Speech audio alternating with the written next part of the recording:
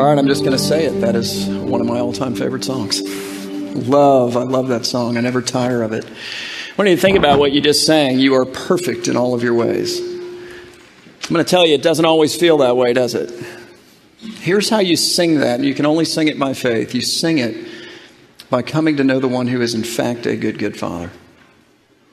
By coming to trust the heart of the one that you fall in love with, who has it all figured out even when it is not figured out by you, and it's confusing and it leaves you with questions. As you come to know this God, you come to be able to sing even when you're singing in the dark and you can't see any light at all. You know what? You are perfect in all of your ways. I love what Matt said. God hasn't just come to us with a bunch of propositions. He's really, in the person of Jesus, he's come to us with himself.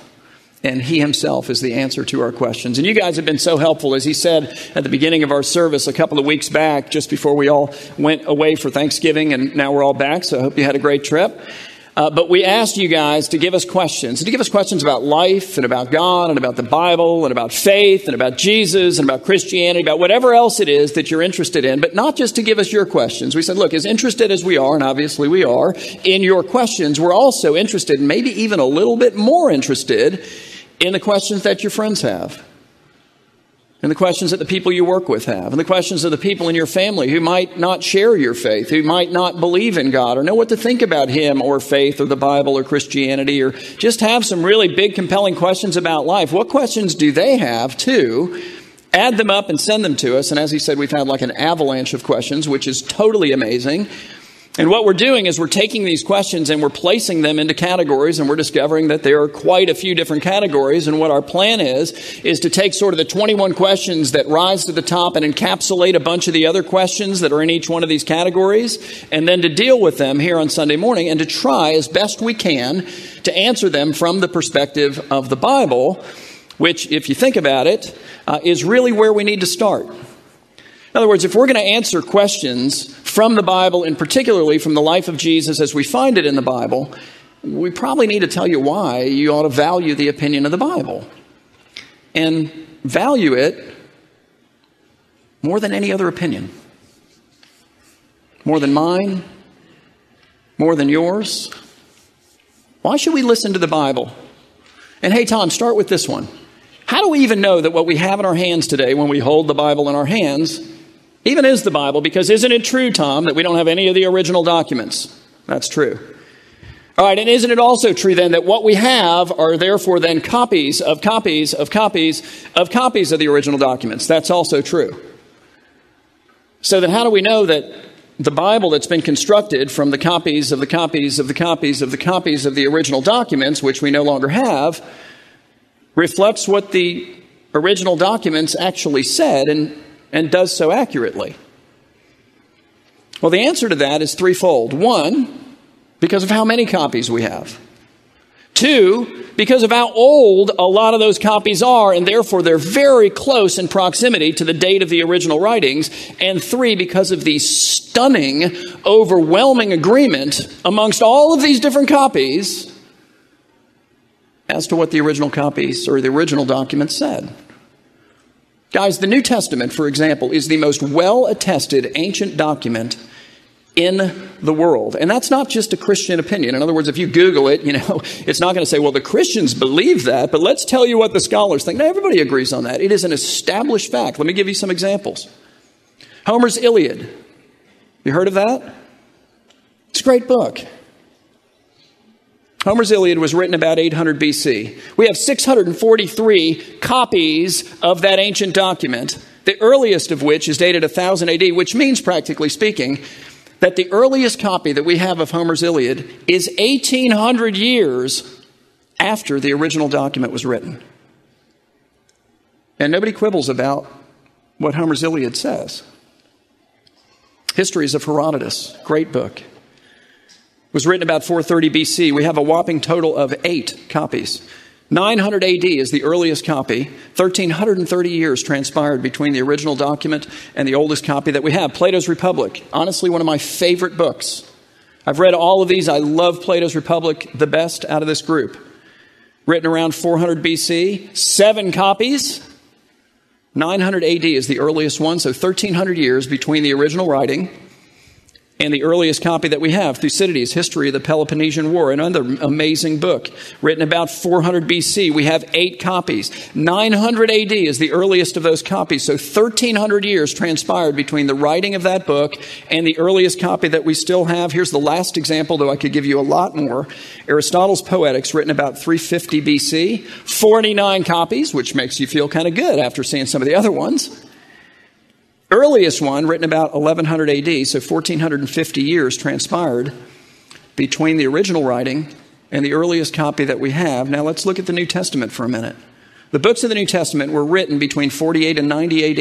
We have 5,850 copies just in the Greek. If you add in early translations of the Latin, if you add in early other translations in other languages, we have as many as 25,000 different manuscripts that date way back. The earliest copy of the New Testament we have is from 325 AD, so that's 235 to 277 years after the original. But we have fragments of books, like, for example, of John 1, that date all the way back to 175 AD. So it's like within 100 years of the original writing. Guys, there are people who have devoted themselves to the science, and that's what it is. And they're not all Christian people.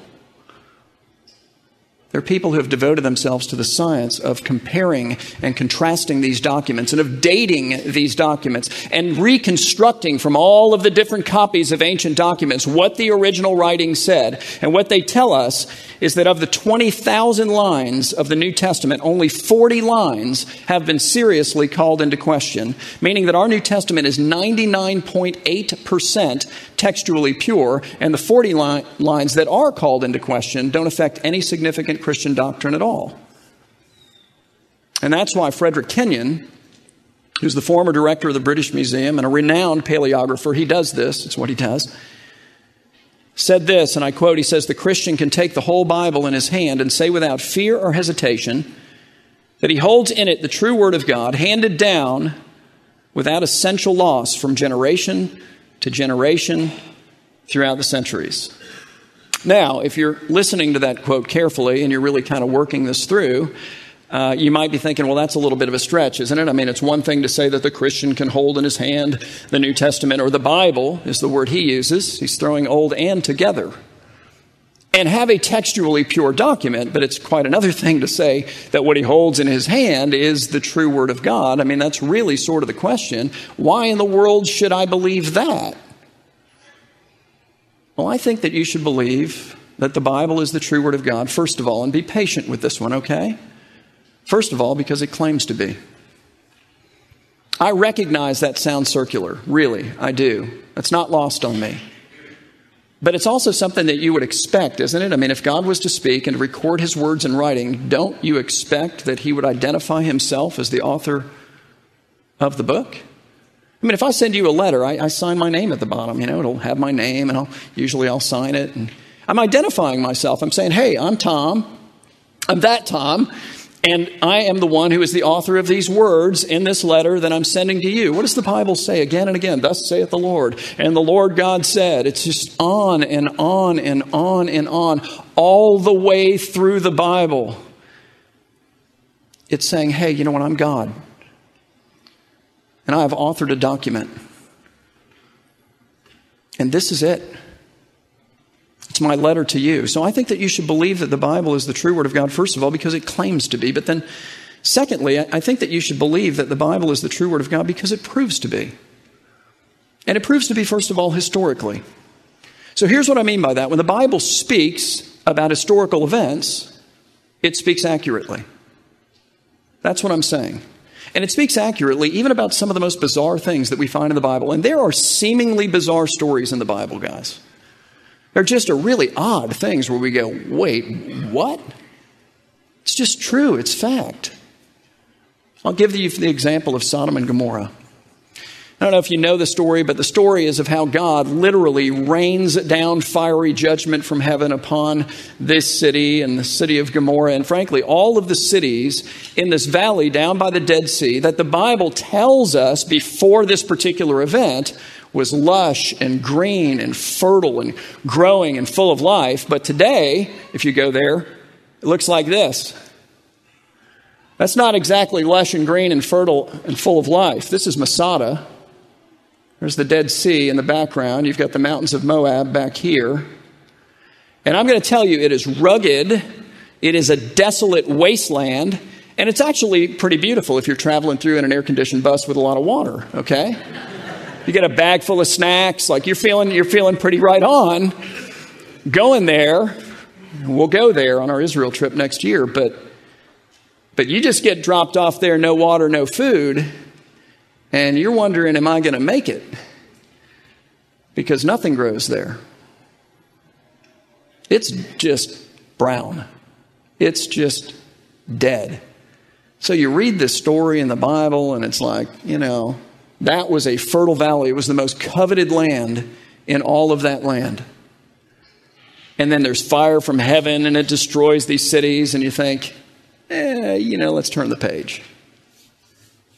Newsweek, 10 days ago, published an article. I love the title. I'm going to read it to you. This is so great. Biblical city of Sodom, wait for it, was blasted to smithereens. That's the part I like.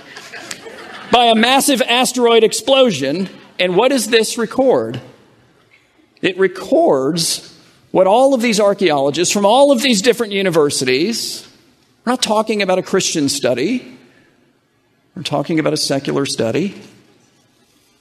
It records the fact that right around the time period that the Bible claims that Sodom and Gomorrah and that valley and all the cities in it were utterly destroyed and decimated by a fire from heaven, that there was an aerial explosion that decimated this area called Tel El-Hammam and all of the surrounding region. Tel El-Hammam, incidentally, is thought to be the site of the original biblical site of this city of Sodom. It says that it was destroyed by an aerial explosion of an asteroid that completely scorched 500 square kilometers around the site, destroying the cities of this valley and I quote, stripping agricultural soils from once fertile fields and covering the Ikakar, covering the valley, including Tel El-Hammam, with superheated brine of Dead Sea anhydride salts that were pushed over the landscape by the event's frontal shock waves. You know what salt does to the earth? It makes it infertile. In ancient times, they would sweep into your land and your enemies would defeat you. You know what they would do? They would sow salt into your fields. Why? So that you wouldn't come back because you couldn't grow anything there. Get the idea? It makes that which is fertile a desolate wasteland. And here's what I can't do. I hope you realize the limitations of a 30-minute talk, okay? I can't take you story by story, even through some of the more bizarre stories that we find in the Bible, and show you all that archaeology has said in support of what the Bible says. I can't do that. But what I can do is tell you that in archaeology, the Bible has found a friend. It has found a friend. And if you go on our website and you look for Truth Unearthed, it's a class that Sam Castensmith, our pastor of education here, did a while back on these kinds of things. Brilliant, amazing. You can watch it online. I think you'd find it very helpful in this regard. But my point is that I think that you should believe that the Bible is the true Word of God because it claims to be, and you would expect that. But then also because it proves to be. And it proves to be historically, but not just historically. It proves to be prophetically, and there too you would expect it. If God spoke, if God then recorded those words in writing, then what God said about what would happen in the future, you would expect, if in fact it was God's word, would actually come true. So, for example, the Old Testament, which is written anywhere between 400 and 1400 years before Jesus Christ is even born. All right, the Old Testament talks about the Messiah, it talks about the deliverer, it talks about the king, the Christ who would come. And it gives like 350 very specific prophecies about him that when you get to the New Testament, you find are precisely fulfilled in the life of Jesus Christ. And here's what Christ could not have done. He couldn't have gathered up all of these prophecies from the Old Testament and then, created a life plan by which he then fulfilled all of them. And I say that because quite a few of them, like where he would be born and how he would die, were completely outside of his control. It's like you realize, I'm supposed to be born in Bethlehem. I wish I had known this earlier, like could have saved myself some time. I mean, he was born in Bethlehem, but you see how that works? You don't choose where you're born. You're just born. I mean, can you picture Jesus reasoning it through? Hey, you know what? Somehow, in order to create the biggest fraud in the history of humanity at the cost of my life, gaining nothing, I need to somehow figure out how to get the Romans to crucify me.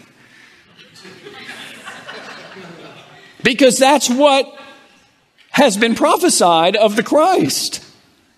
I mean, that's when you look for a new job, right? I mean, that's it. It's over. But I want you to think about this. David writing Psalm 22, 1,000 years before Jesus is born and 300 years before crucifixion was even introduced into the world by the Persian Empire as a form of death, graphically describes the crucifixion of Jesus Christ, right down to the piercing of his hands and feet, right down to the crowd that encircles and mocks him, right down to the fact that they take his clothing, his garments, and divide it amongst them and cast lots for who's going to get him. 1,000 years. Crucifixion doesn't even exist when it's written. I think you have to account for that. So I think that the Bible is reliable. And you say, well, maybe Jesus isn't the one who culled out all of these Old Testament scriptures and then arranged his life in such a way as to meet them in. Maybe that's what his disciples did. Maybe they were just so overwhelmed by what an awesome and amazing guy he was that in order to leave for him this great and amazing legacy of Christ and Savior of the world, they went through the Old Testament, they found all these prophetic statements, and then they created an account of his life that precisely fulfills them. Isn't that a possibility? Well, here's what that doesn't account for. It doesn't account for all of the other prophetic statements about everything else that the Bible speaks prophetically to that has been fulfilled. And it doesn't account for the fact that the followers of Jesus, all of them to a man, for the message of the scriptures about Jesus that they allegedly made up, lost their families, they lost their businesses, they lost their reputations. They were hunted as criminals. They were imprisoned for great lengths of time. They were tortured and beaten and scourged. They were brutally murdered, and not one of them recanted. How could you even get one guy to do that, much less a whole group of people? Listen, we talk about the red letters in the Bible. The red letters in the New Testament are the words of Jesus or whatever. All of the letters in the Bible are red, and that they're all the Word of God. That's our perspective. It's what I'm hoping you'll think about. But they're read for another reason too. They are read because all these people who wrote all these words paid for it with their blood. I think that's something to think about. I think there needs to be an accounting for that. So I think you should believe in the Bible and that it is the true Word of God because it claims to be. You would expect that. But because it proves to be, and it proves to be historically, and it proves to be prophetically, but it proves to be internally. In other words, it's an internally consistent book. And think about the odds of that happening. The Bible is comprised of 66 books. It's written by over 40 different authors over the course of 1,500 years. And yet, when you look at it, it comes together like perfectly. It's hand in glove. It's like puzzle piece after puzzle piece, and it forms a beautiful picture, frankly, of Jesus, and it tells one story, and that is the story of the sufferings and glory of Jesus. I'm going to give you an example. I've used it in the past, but I just think it's simple and it's helpful, and it comes right off the first 2 pages of the Bible when you go to the creation story, and I understand that raises questions. In fact, a whole category. Got it. That's why we're calling this 21 questions, not 1 or 2, okay? But what is the story? You have a story of a sinless man. His name is Adam. Just follow the pattern, okay? And it is the desire of God for Adam to have a bride. So what does God do? He snaps his fingers, he makes a bride. Well, he could have done that, but he didn't do that. All right, so then God goes back to the earth, and just like he had done with Adam, he forms now, this time, a woman from the dust of the earth, and he breathes into her, and she becomes a living soul, just like he did with Adam. Is that what he does? He doesn't do that either. What does the story say? The story says that God takes the sinless man, and he causes him to sleep a deep sleep.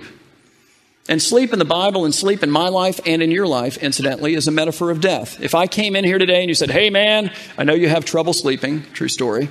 How'd you sleep last night? And I said, I slept like the dead.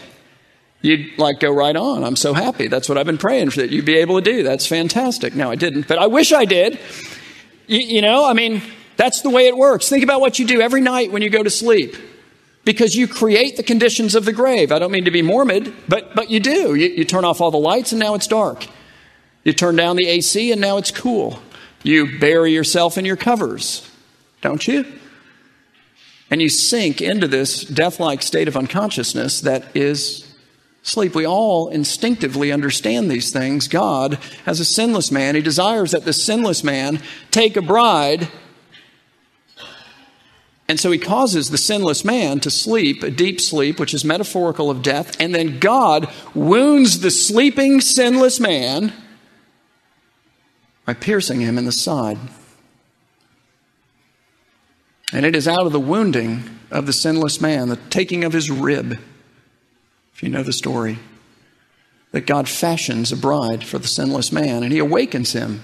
It all takes place in a garden, by the way, to receive his bride, and he rejoices over her with singing. What is that if not a picture of Jesus? You get 1,500 years later to Jesus. Who is he? He is the sinless Son of God, the sinless man whom God would have a bride for, but not in that same sense that I've taken a bride. But when you get to the New Testament and it talks about Christians, the prevailing metaphor is that we are the bride of Christ, meaning we take upon ourselves his name, his reputation, his possessions. We become his, he becomes ours. We are eternally and inseparably linked and locked together forever and ever as eternal companions to him and to each other. We are the bride of Christ. It is the desire of God that this sinless man, Jesus, have a bride. What's it going to take for him to have a bride? To collect us up out of humanity. It will take that he sleeps the sleep of literal death. And by the way, when he's sleeping the sleep of literal death, where is he wounded? Up under his ribs, in his side. He's pierced with a spear from which flows blood and water, the very substance by which we are cleansed, and saved, and washed. It's remarkable. Jesus suffers and dies so that every barrier we've erected between us and God, all of the debt we've accumulated by living for ourselves as opposed to for him, can be paid for and washed away. He is laid in a tomb, and on the morning of the third day, God awakens him in resurrection, which sounds crazy unless he is God, in which case it makes perfect sense. And he comes forth from the grave, which is in a garden, for crying out loud. And he offers us relationship with our good Father. Freedom and forgiveness, deliverance and salvation and joy. Okay, you see the pattern, don't you? Now ask yourself, how could Moses, who's writing this story 1,400 years before Jesus is even born, know that pattern? And if he's making the story up on his own, why in the world would he come up with that? A perfect man who has a scar now by which his bride comes to see him as more beautiful. Look, and here's the deal. 30 minutes. I could take all of the different stories of the Old Testament, and I can show you that same pattern in every single one of them. So what are the odds of that? In my opinion, the Bible is its own great defender. There is no greater defender of the Scripture than the Scripture itself and its internal consistency. The fact that that pattern of the suffering and glory of Jesus is all the way through it pointing toward Jesus who comes is one that I can't get past. It's remarkable. So I think you should believe in the Bible and that it is the true word of God because it claims to be. Got that. But also because it proves to be, and it proves to be historically and prophetically, and it's internally consistent. But then lastly, I think that you should believe that the Bible is the true word of God because it proves to be experientially in the experience and the real life of people. In other words, when the Bible comes to us, the Bible does not come as a book that just says things. The Bible comes as a book that does things. It renovates hearts. It renovates relationships. It renovates people. It saves, it delivers, it translates in such a way as to transform the hearts and minds and lives of those who receive it by faith and by the power of the Spirit of God seek to live it out. And it comes to us with a wisdom from another world that when we in humility employ it, we discover works.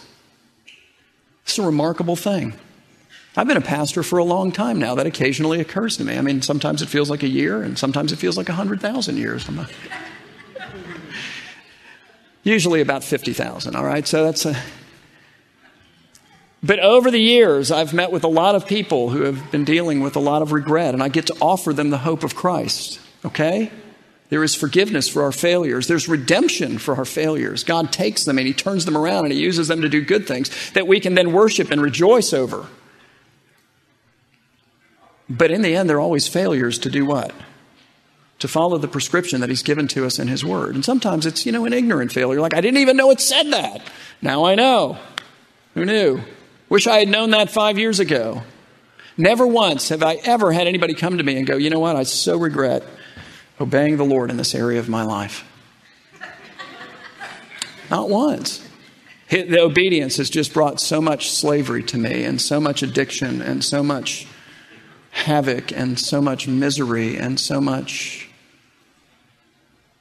The Lord wants you to be free. He frees you in Jesus and He gives you His word. And it says if you want to know how to stay free, how to walk in freedom, then by the power of the Spirit, in fits and starts, learn to do this. Learn to obey this. Learn to follow this. The 18th century philosopher Voltaire predicted that the Bible would become a museum piece within 100 years of his lifetime. Okay, well, today, the Bible continues to be the most popular book in all the world. 100 million Bibles a year on average are sold or distributed, given away to people. The YouVersion, Y-O-U, version Bible app, which is amazing. If you don't have it, you should get it, has 300 million subscribers. The Bible is the best-selling book every single week. It's just been excluded from the weekly bestsellers because it's kind of like, well, yeah, we all know that it's that, so we don't even put that in there. Otherwise, number one every week would be the same book. Think about that. I think we need to ask why that is.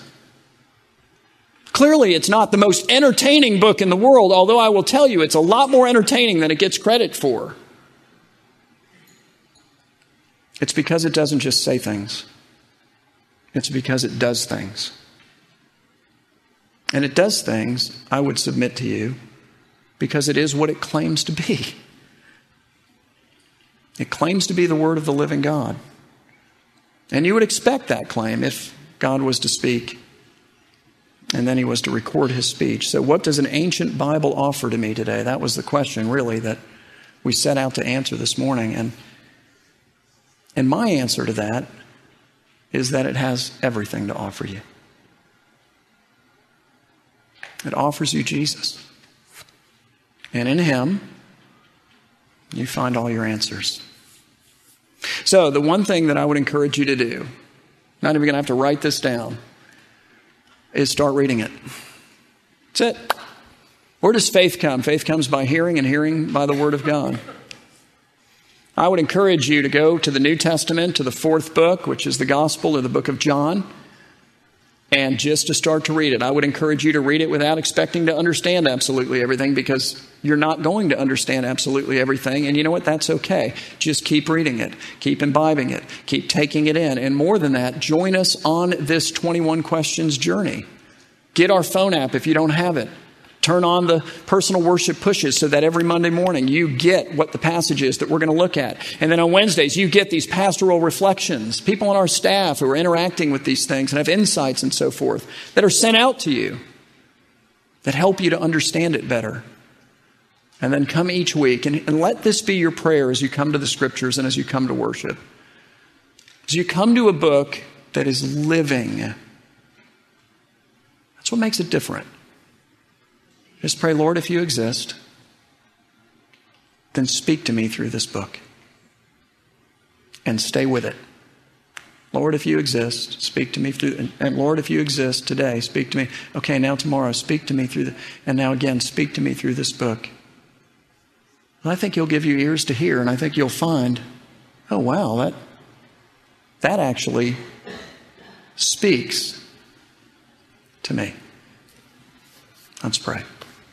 Father, we thank you for your word, the written word of the Bible. God, we are so thankful for it, for it tells us of the living word, who is the Lord Christ. God, we thank you that you have not sealed up the heavens against us, remained silent and stayed away from us, but instead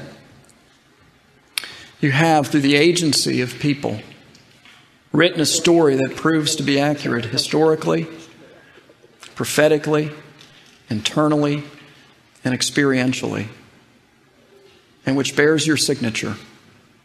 You've written it in the blood of those people who have written it, and you've confirmed it in the blood of your own Son.